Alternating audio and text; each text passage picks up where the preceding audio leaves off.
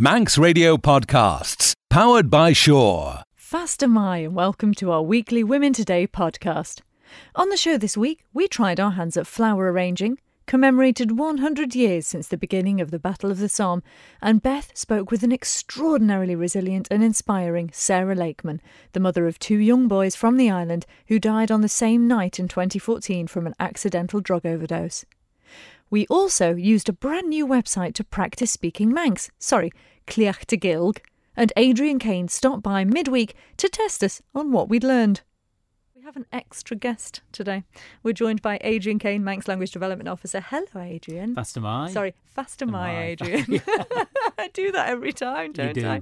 Adrian, we spoke... I know, it's got to stop, hasn't it? Fast am I. We spoke earlier this year about a new language website you're launching. It is finally here. We've been talking about it on the news, of course. Joe and I have tried it, but more of that in a minute. Going through it, though, last night, Adrian, it's a really interesting way of learning, and it's obviously a tried and tested method, isn't it? Yeah, it is, actually. It's not a very well-known method, but I reckon you won't have learnt a language like this before at all. It's pretty... it is fairly unique. It's been developed by a company in North Wales called Say Something, and they have a Welsh version, Say Something in Welsh. So we've been developing a Manx version, which has now gone live.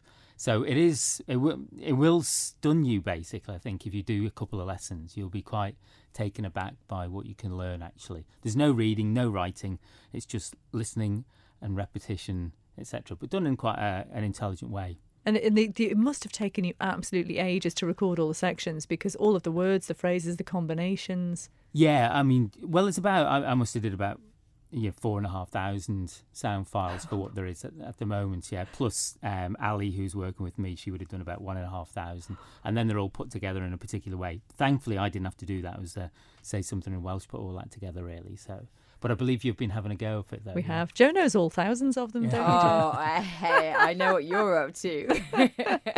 We did have a go. And I have to say, I got through it because the lessons are fabulous. It's just it's more repetition than anything else. And it does seem to stick in your head. I got through about, I think, I say that. He's going to ask me now. Got through about 20, 25 minutes. And then I think my brain actually exploded. Yeah. It's a real... I've never been to the gym and I have no intention of going to the gym, but I suspect it might be like what's going to the gym in a sort of linguistic sort of way, really. Going to the gym's a bit easier, actually. Is it? Right, yeah. Well, maybe one day. But I think that's an age thing, though, Adrian. Learning something new, maybe. No, I don't think so. It's got nothing to do with age. That's just a cop-out, really, saying, I'm too old to learn Manx. That's just a cop-out. So it is sometimes a good idea to not just sit down and listen to it, but to get up, walk around and listen to it as well. So it's not just... about really listening. It's in some sense you can almost switch off and it'll still go in a way. So if you had it sort of on in the background, it would still get into you. I also can imagine just walking the dog, out and having it in your earphones and just looking a bit crazy, kind of repeating the words over and over, just walking around. But I can imagine you doing that. Learning Manx, learning any language is just a memory test. There's nothing else to it. So we know words from music. We actually know the words for songs from music because it's repetition and we memorise it and we can hear it over and over again. Yeah, it's definitely that repetition, I think, helps. I mean, Aaron Jones, of course, who was from the Say Something in Welsh, Yeah, he's the chief executive. He did 9 hours solid. On Monday. Yeah. How did he get on? Because he was going to do a conversation with you. Well, I did. That evening we spent... we did about 20 minutes. We spoke for about 20 minutes in Manx after he did. That's mad. And he'd never spoken Manx before. He didn't know a word. He'd never heard a word of Manx before that. That's bonkers. It's a bit bonkers to do 9 hours of it straightforward. I mean, if you found half an hour tiring, imagine doing it. I feel like such a lightweight. 20 minutes. 20 minutes, not even half an hour. Yeah, but you can do it, really, and it is just it's a memory game, really. So, for example, what's the Manx word to want? Can you remember how to say? Tamigiri. Oh, Tamigiri. There you go, Tamigiri. Can you remember how to say to speak in Manx? Lort. Yeah, there you go. So I want to speak is? Tamigiri Lort. Okay, what's the Manx word for Manx? Gilg. So how do you say I want to speak Manx? Tamigiri Lort Gilg. How do you say to me? Rum. Oh, rut. Rut, yeah. Rum. Okay, yeah, right. Yeah, but no, you're not wrong there. So, rum is to me, to you is rut. So, you're right. Yeah, you're right. Yeah. So, if you want to say, how would you say I want to speak Manx to you? Tamigiri Lort Gilg Rut. What's the Manx word to practice? Cleacta. How do you say, I want to practice speaking? Tamigiri Cleacta Lord. How do you say, I want to practice speaking Manx to you? Tamigiri Cleacta Lord Gilg Rut. Very good. Did you get... We sounds like we're speaking it very robotically here. Yeah.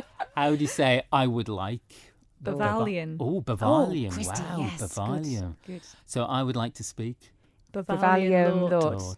I would like to speak Manx to you. Bavalion Lord Gilg Rut. I would like to practice speaking Manx to you. Bavalion Tamigiri Bavalion Cleacta Lord Gilg Rut. Rut. Is that it? Are we carrying on? But they're quite if I complex. remember this tomorrow, though, I'll be quite impressed. But that's the whole point, isn't it? It's about how do you get your memory to remember that then? Yeah. So, Practice for it example, over and over. So you need some ways, and this is just what learning Manx is about. It's just a memory test. How do you get your memory to... How do you get things to stick, really? Yeah. And it is predominantly through a spaced repetition sort of thing. You've almost got to remember or repeat something just before you forget it again. And if you do that a number of times, you'll start to remember things. It's 19 minutes to 3, and a little bit earlier we were talking about Adele's performance at Glastonbury and her use of the F word. And just asking what you think about swearing in general. Is it okay? Is it offensive? Are we just too used to it nowadays? Katie's texted to say, I don't like swearing, especially when you use it to speak to children. My parents didn't swear and my husband did not swear at home. I suspect he may have done at work. I'm not used to hearing swearing. And the Facebook is lit up with this one.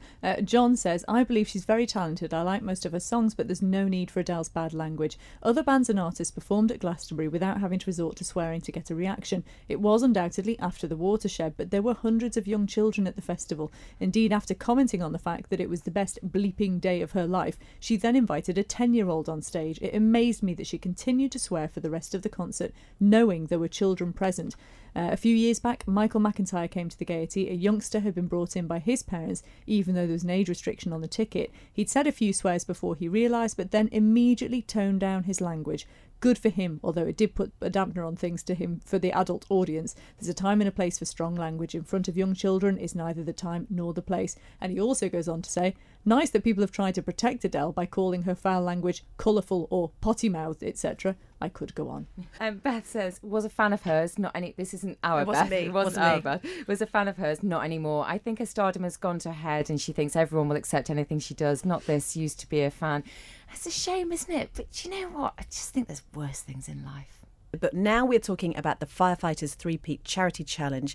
On Thursday, a group of firefighters from the Isle of Man are going to attempt to scale 3 mountains in just 24 hours. We are joined by some of that team, Cleo Swales, Sam Quillish and Dave Riley, who's just driving them all there. I'm not saying just driving. That's obviously a very, very important part of the job, Dave. You know, that moral support element is crucial. I like to think it's the most important part of the challenge. I bet you do. But it is raising money for a really important cause. It's the Firefighters Charity. But actually, Cleo, there's never been anybody to take part in this challenge before. Why did you all decide that you wanted to do it? We saw it in a magazine at the fire station, and Richie, who's one of our colleagues that's joining us for the challenge, suggested that we should put a team in. It's an actual firefighters charity challenge, so we decided to put a team together and do it for this worthwhile charity. And how much did it take to get you guys involved? Were you sort of, hands up straight away, Sam? Yeah, I think it was on our Christmas party night, so it was everyone was very happy to agree to it at that point. But no, we put it across the station, anyone that wanted to come, and we've got a team together. So give us a name check of who's in the team. We've got ourselves here, so Cleo, Dave and myself, Richie Sims, Rod Clayton and Mark Cleater. And you've all been out, as you were saying earlier, Cleo, doing walks on a Thursday evening. What are the sort of preparation things you've been doing, Sam? Well, I suppose all of us are quite sporty in general, so I know myself and Dave are keen cyclists, and I do a bit of running and fell running as well, and Cleo does a lot of running and walking as well, so we're all relatively fit. It's just we were just trying to, you can be as fit as you want, but walking's a completely different game to what a lot of us do, so we're just trying to do the walking on top to try and, I don't know, it's more sort of... It's just trying to get used to it, used to, so we know what to kind of expect when we're climbing up the mountains. And obviously, even though you're tired after coming down from one, you still have, after a few hours, you've got the second one and then obviously the third one. So we just have to kind of support each other and to get ourselves through it, hopefully. And so what is aimed? Do you the team all have to stay together, Dave? Is that what needs to happen? Yeah, so basically what will happen is it will start in Fort William for Ben Nevis. The guys will go to the summit, check in at the top and back down to the car park, where then we'll just immediately leave and drive straight down to Scarfell Pike, which is in the lakes. And again, exactly the same situation, turn around and off down to Snowdon. The event will actually finish on the summit of Snowdon. It's not timed back down, so hopefully I'll have a little jog up and meet them up the top of Snowdon. And obviously the aim is to raise as much money as possible. I think your target, Sam, is £1,000. How's the fundraising gone? Yeah, I think when we checked it last, we were just under £700. So we're looking to try and get the 1,000 hopefully before we start tomorrow afternoon. As a community on the island, I mean, how close, Dave, would you say firefighters are? Because you sort of hinted at the impact that the work that you do can have. Well, certainly in a retain station, they tend to be, the fire service would be mostly your friend base, because when you're not working, you spend the rest of the time with the guys that you're in the fire service with. We're committed to, which might surprise some people, is 120 hours a week that we need to be able to be available for the fire service.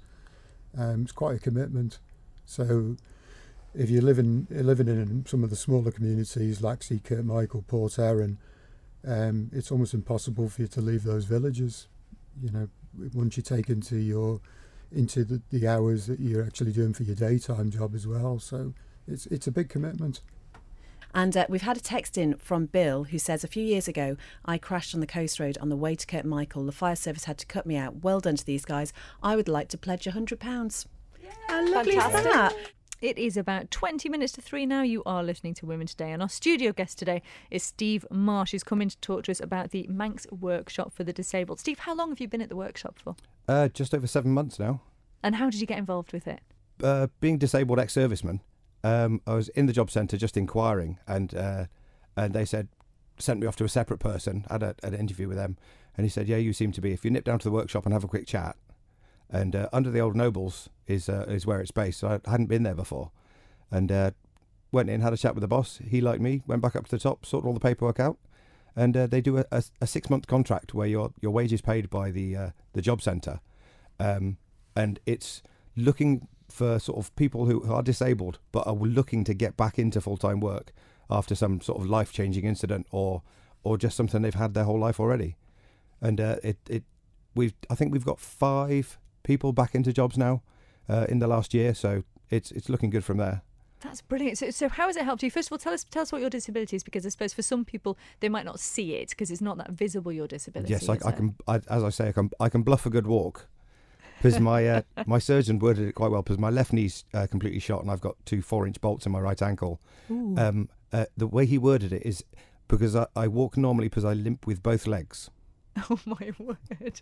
But I mean, you have to be able to presumably do stuff at the workshop. Yeah. You must have to be capable to a certain extent of. Yeah. I mean, it's people who have probably had sort of physical jobs before, because we're mostly based on carpentry with the things, the benches and things we produce. But yeah, it's for. I mean, there's certain other jobs we've got clerical people we help out as well, who are coming back in, who've had previous confidence problems or issues of a mental nature.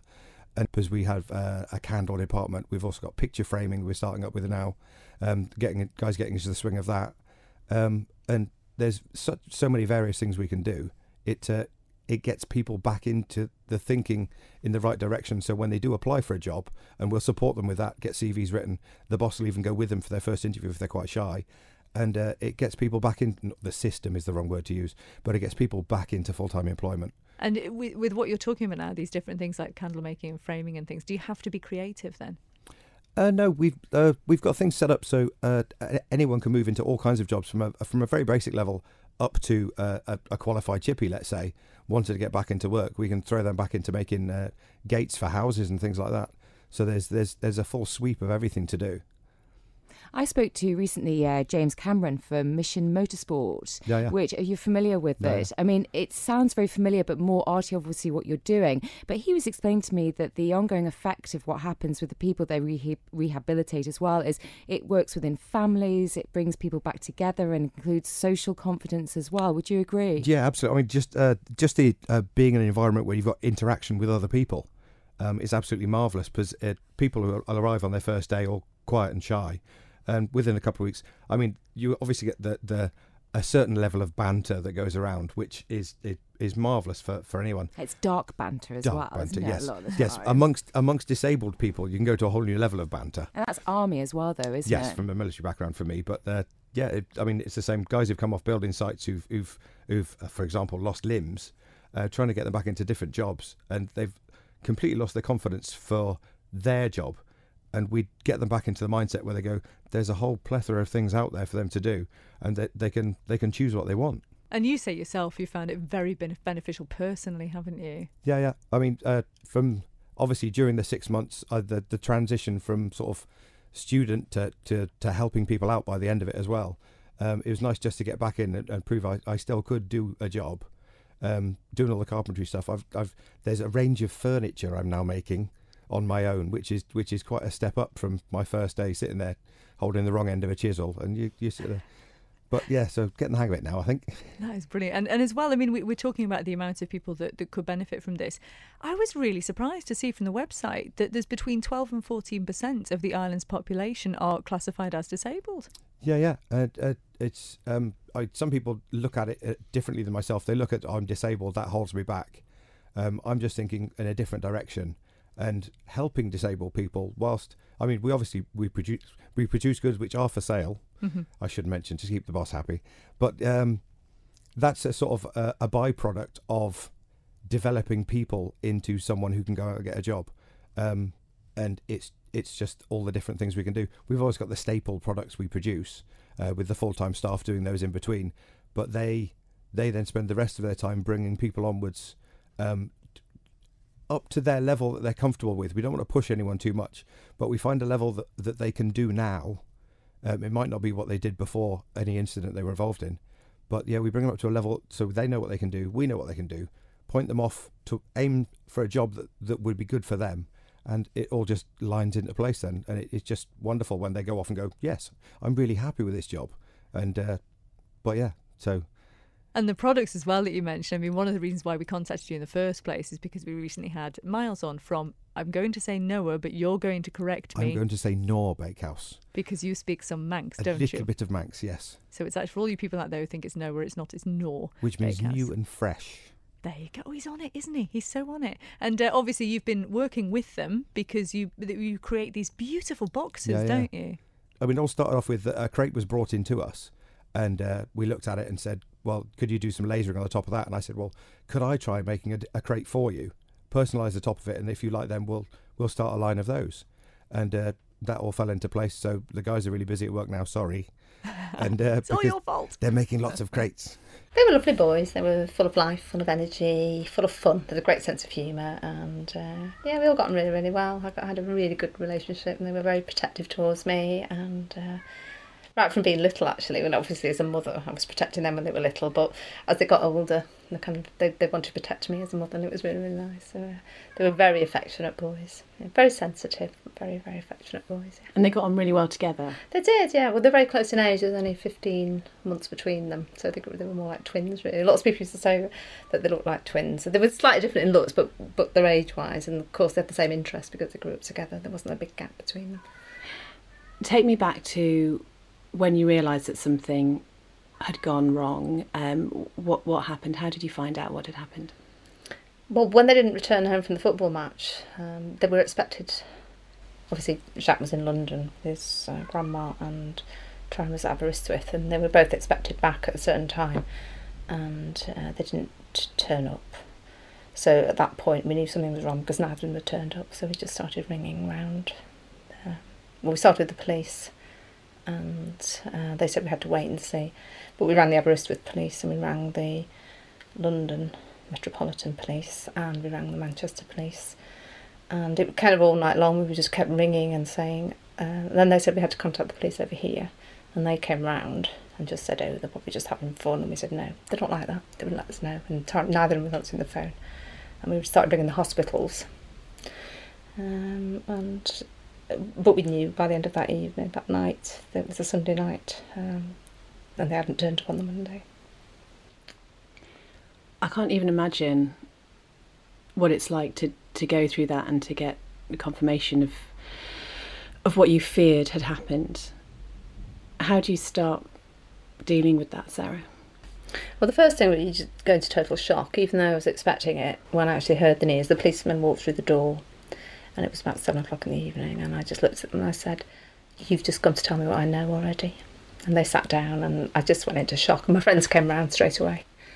And obviously you cry a lot. I cried an awful lot at the beginning. We went away straight away, which is probably a good thing, because we removed ourselves from the immediate situation of all our friends and the community, because it was a community tragedy as well as a family tragedy. We went away and we had the funeral in Harrogate, where we spent a lot of time when they were young in Harrogate. That's where the grandparents lived. And we kept ourselves busy organising the funeral, but a lot of crying. And then I actually didn't want to come back to the Isle of Man. I was terrified, absolutely terrified, how I was going to react and how people were going to react to me when I came back, and I was really, really scared. And at one point I actually turned around to her and said, let's just not go back. But obviously our life's here, so we came back. And people were wonderful. That's what kept us going. That is what kept us going. People were absolutely wonderful. The whole community looked after us. Really, it was really, really nice. The school were wonderful. The people, and everybody we met, we didn't find that people were avoiding us. We found that people just would come and give us a hug, and that was really, really nice. That's what kept us going. And I lost my confidence, of course I did. I didn't go out for a long time, but gradually, with the help of friends, and distracting techniques were really useful. I picked up my Spanish A level, which I was doing, and I read a lot. I walked a lot. Lots of solitary things, because I needed to get my head right. And at one point Ray was very worried about me, and he said to me, you're never going to go back to school because you can't face people. And I said, look, I can't know, but I know that that's what I'm aiming for, but I need to do it my own time. And gradually my friends were dragging me out, and I was integrating with people a lot more, and I got over that hurdle. The boys are still very much part of your life, aren't they? I mean, you talk about them all the time. All the time we talk about them. We're not frightened to talk about them. And sometimes I'm out walking now, and I just think, yeah, one of them's that side of me, one of them's that side of me. They're kind of flanking me, and it's just nice. Do you really feel that? Yeah, I do sometimes. I do just feel, because I used to walk with them in the middle of them when they were little and when they were bigger, and I just think, yeah, okay, boys, you're walking with your mum. And I know if they would want me to live a life that's fulfilled, and I just thought I had a choice that, well, everybody in my position, do you spend the rest of your life grieving? Obviously you do in a certain way, or do you try and make the most of your life, which is what I've tried to do, because I know that's what the boys have wanted, and I don't want people to look at me and feel sorry for me. I don't want to be defined by my grief. What I want to do is live my life the best way I can for my boys. And how did you find it going back to work, because you are a teacher, and you know, at a secondary school, so dealing with people who are near enough your boy's age? Scary, very scary.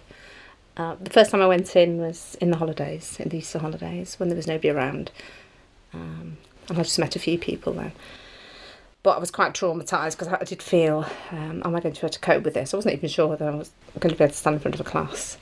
But the school was so supportive, and the next time I went back it was a cake day, so I just went into the staff room and I met all the staff, and they were just really nice to me. Just loved to see you back. Nothing else. It's just what I needed. And then when I first started back, I didn't teach. They kept me off timetable. I did a lot of admin work for the department. I just popped in to see the children and say hi, I'm back, and they just always loved to see you back, miss. And that was exactly what I needed. Nobody made a big fuss, and I just slotted back in and just built up my confidence that way.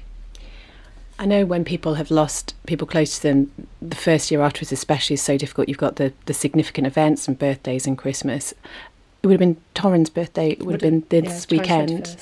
And you're celebrating it. we're celebrating it, because if you don't celebrate it, the memories die, and you don't want the memories to die. They've been part of your life for so long. We need to keep that memory alive, and it's hard.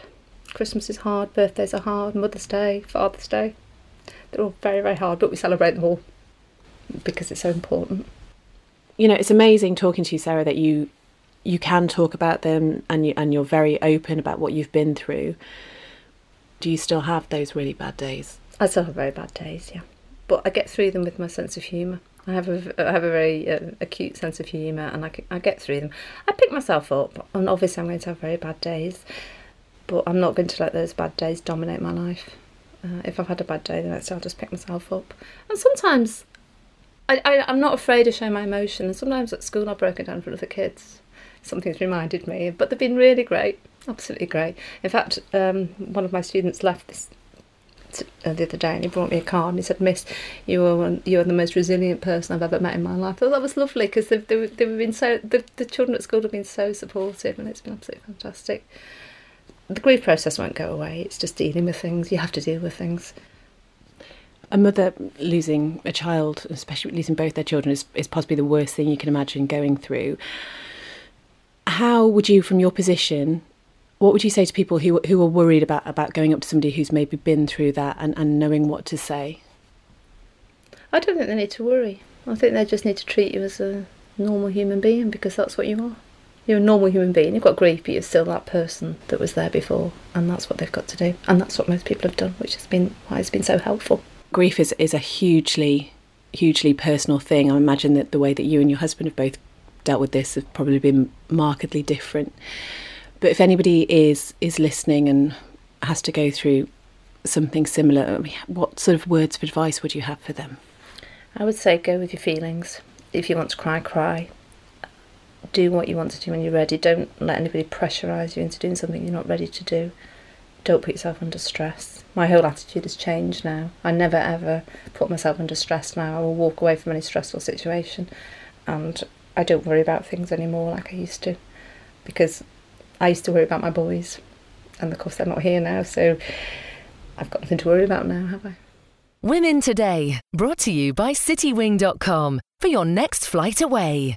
You are listening to Women Today. It's 20 minutes to 3 now. And now our studio guests are from one of the island's best known and longest running businesses. Robinson's is now 130 years old, and we have with us Jana Hostas and Matty Nelson. Jana, what do you know of those first years of the business starting? It started on the quay side, down on Douglas Quay, and it was my great grandmother who started the business, and it was solely just fruit and vegetables, along with hundreds of other little stalls selling potatoes, carrots, anything they could sell. As the years went on and my father and uncles came into the business, we had this shop in Strand Street, which was just again solely fruit and vegetables, and they used to sell it to the public and Chinese restaurants, any restaurants, onions, potatoes, and from there it's just grown into a full food service company now, where we sell everything from start to finish, from a potato to frozen items to flowers. We smoke our own fish on site, and that's available to everyone on the island and all the restaurants. And would they have started out by growing this veg themselves then? No, they used to buy it from all the farmers on the island, and some of the farms are still going now, the Allensons, the Neal families, and we still buy from the next generations of those families as well. So we hugely support local producers on the island. We always try and sell as much local produce as possible, and that's been the same for the last 130 years. And it must be difficult though, because of course you're working with fresh fruit and veg, aren't you? So, I mean, shelf life is difficult to deal with, isn't it, surely? Yes and no. We're quite lucky we have a huge amount of turnover. As I was explaining to you before, all our produce goes into the shops, but all the restaurants and the hospitals, the schools, all your outlets are buying this produce. So we are bringing stuff in and it's going straight out that day. We've got a 58,000 square foot warehouse up on Cool Road, where the fresh produce comes in the morning, it's gone by the afternoon and it's refilled. Yes, you do get a few freshness problems, but we deal with it when we have those issues.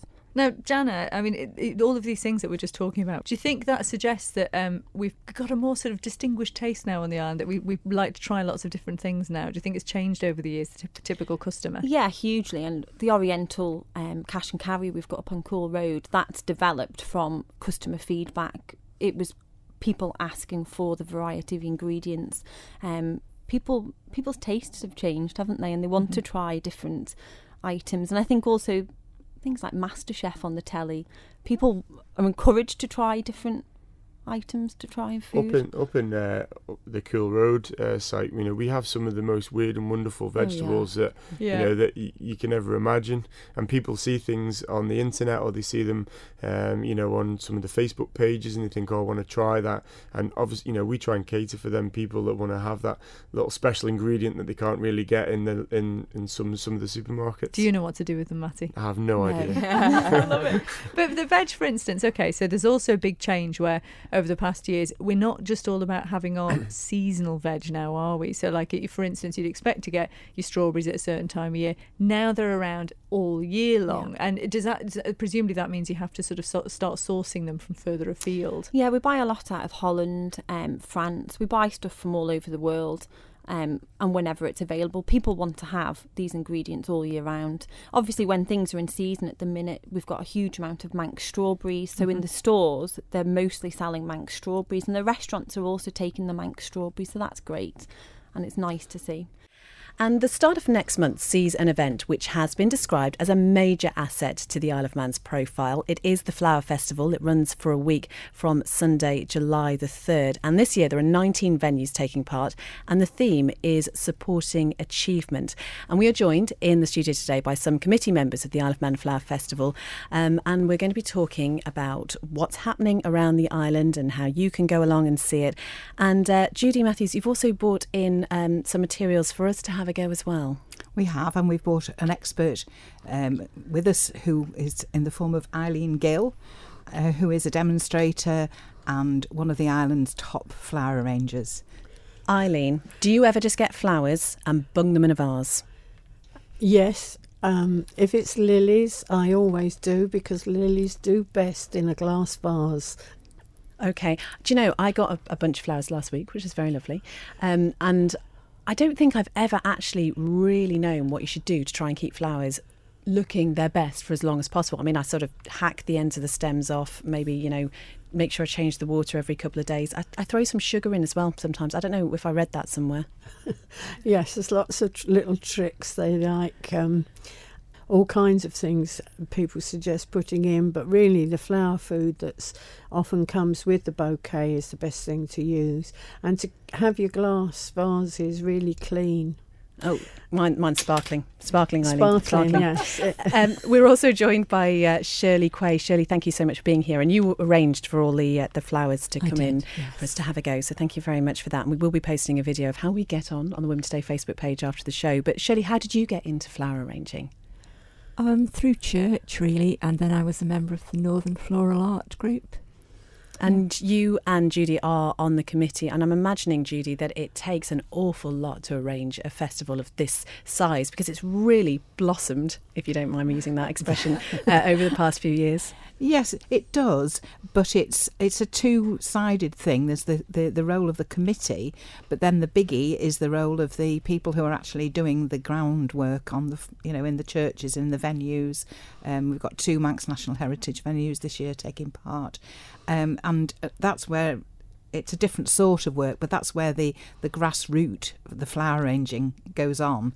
And it isn't just the flower arranging, it's the support of all the stewards and the people who provide the numerous cakes and teas and coffees and lunches and things. So it's a big, big team effort, and the committee is really only one small part of that. And Eileen, would you agree that this is really a pursuit that women tend to take up? Unfortunately, yes, because we've not managed to coax many men in the Isle of Man to join in, and really the best flower arrangers in the world and best designers, I hate to be sexist, but they are the men. Why is that, do you think? I don't know, but they just are. Okay, well, you haven't seen us yet, Eileen. That's what I'm saying. Now, our studio guest today is Julia Ashby Smythe, an artist and also the curator of the Hodgson Loom Gallery. Before we move on, Julia, just tell us how the Hodgson Loom Gallery came about.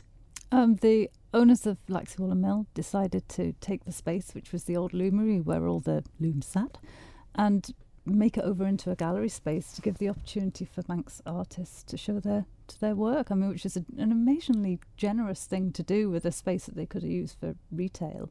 And it is a gorgeous space. Being a little bit elevated, you got some gorgeous light, and it's big walls, and it's just beautiful. And we get some great artists in there. But then that's, the Isle of Man's full of amazing talent, and just to be able to get to show it is wonderful. So much variety as well. And we mentioned at the top of the show, obviously, one of the things you're known for is your depictions of sort of fairy tales and folklore. Can I just ask you, do you believe in fairies? Of course. Yeah, I always say hello to fairies, always put little bits of chocolate out for them and things. You never know. I'd rather be in the good books than in the bad books. Fantastic. But we were just talking before about your new exhibition, which is coming up before the end of the year, which you've been very busy working on, and it sounds like it's going to be somewhat of a sort of move from what people may know of your work. The exhibition will be called Elemental. It's with Elizabeth Cowan and Neil Milson as well, so it's a 3-way exhibition. We are all very in touch with that side of the world, and so it will be full of all sorts of elemental, spiritual, earthy things. So a lot of my work has been drawn from deep places, but there will be an element of humour in there as well. But there has been a lot of depth work done, shall we call it? So it will be very similar to what I do, but there will be some departures. Do you think you have to be born creative, or can creativity sort of appear? I think you need to have something that you can tap into naturally. If you can teach techniques, but if it's not there, if you haven't got that imagination, it must be really difficult to create. It's hard to gauge, because I've always been of a very imaginative nature. I don't know what it would be like not to have that. I mean, I dream things and see pictures, and I don't know what it would be like not to have that, so I can only talk from my particular perspective. You mentioned as well that you went off to university, didn't you? Did a degree. Yeah. Do you think it's necessary for someone who wants to get into art to go to university? No, not at all. Sometimes if you're taught something, then you don't know any other way. Some of the best artists have stumbled across a technique and that you would never be taught, because that's wrong. How dare you? And so I don't think you need to be taught. If it's in you, it's in you, and it's going to come out one way or another. And so just do whatever you fancy. It might not be on paper, it might be on something else. It might be on banana skins. Drawing on banana skins is fantastic. Have you actually done that? Yes. Brilliant. What's the craziest medium you've worked with then?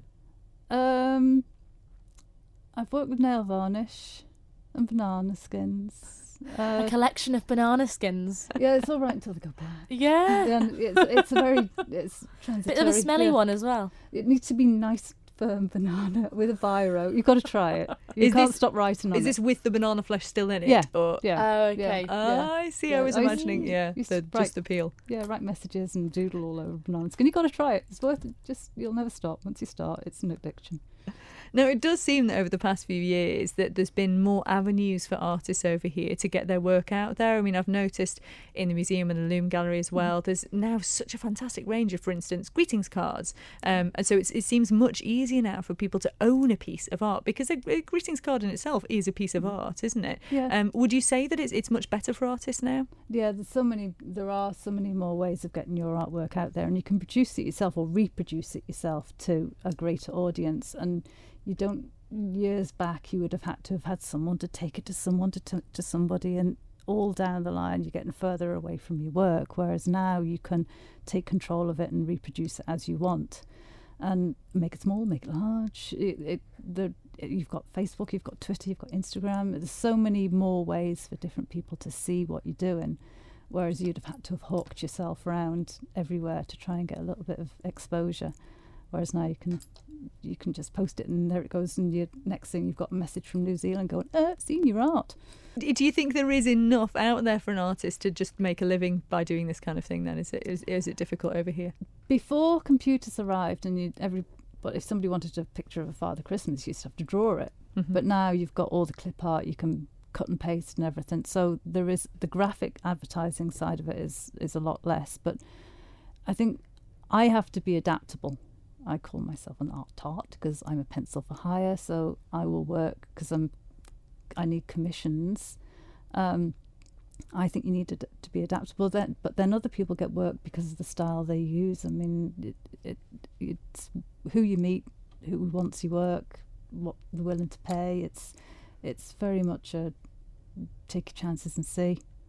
Now, we've just had a message in which you did say that Dave might message. I'm assuming this is your Dave. What do you call a collection of banana skins?